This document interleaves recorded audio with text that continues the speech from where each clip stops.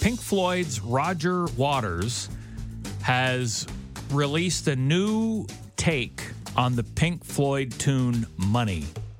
I'm not a fan. I'm not either. I don't love it. It's the lead single from his re-recording of The Dark Side of the Moon. It's going to be released this coming October. Money. Get away. Get a good job with more pay and you're okay. So first of all, it kind of sounds like Leonard Cohen. It really. does, but it's a little creepy. Yeah. Money. It's a gas.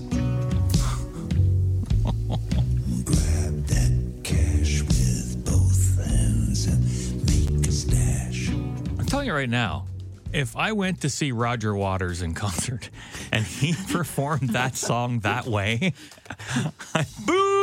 Might be walking out. And when I heard it, I thought, God, that sounds so familiar. Where do I know that from? And then I thought, wait a minute. It kind of sounds like the guy who sings the Sopranos theme song.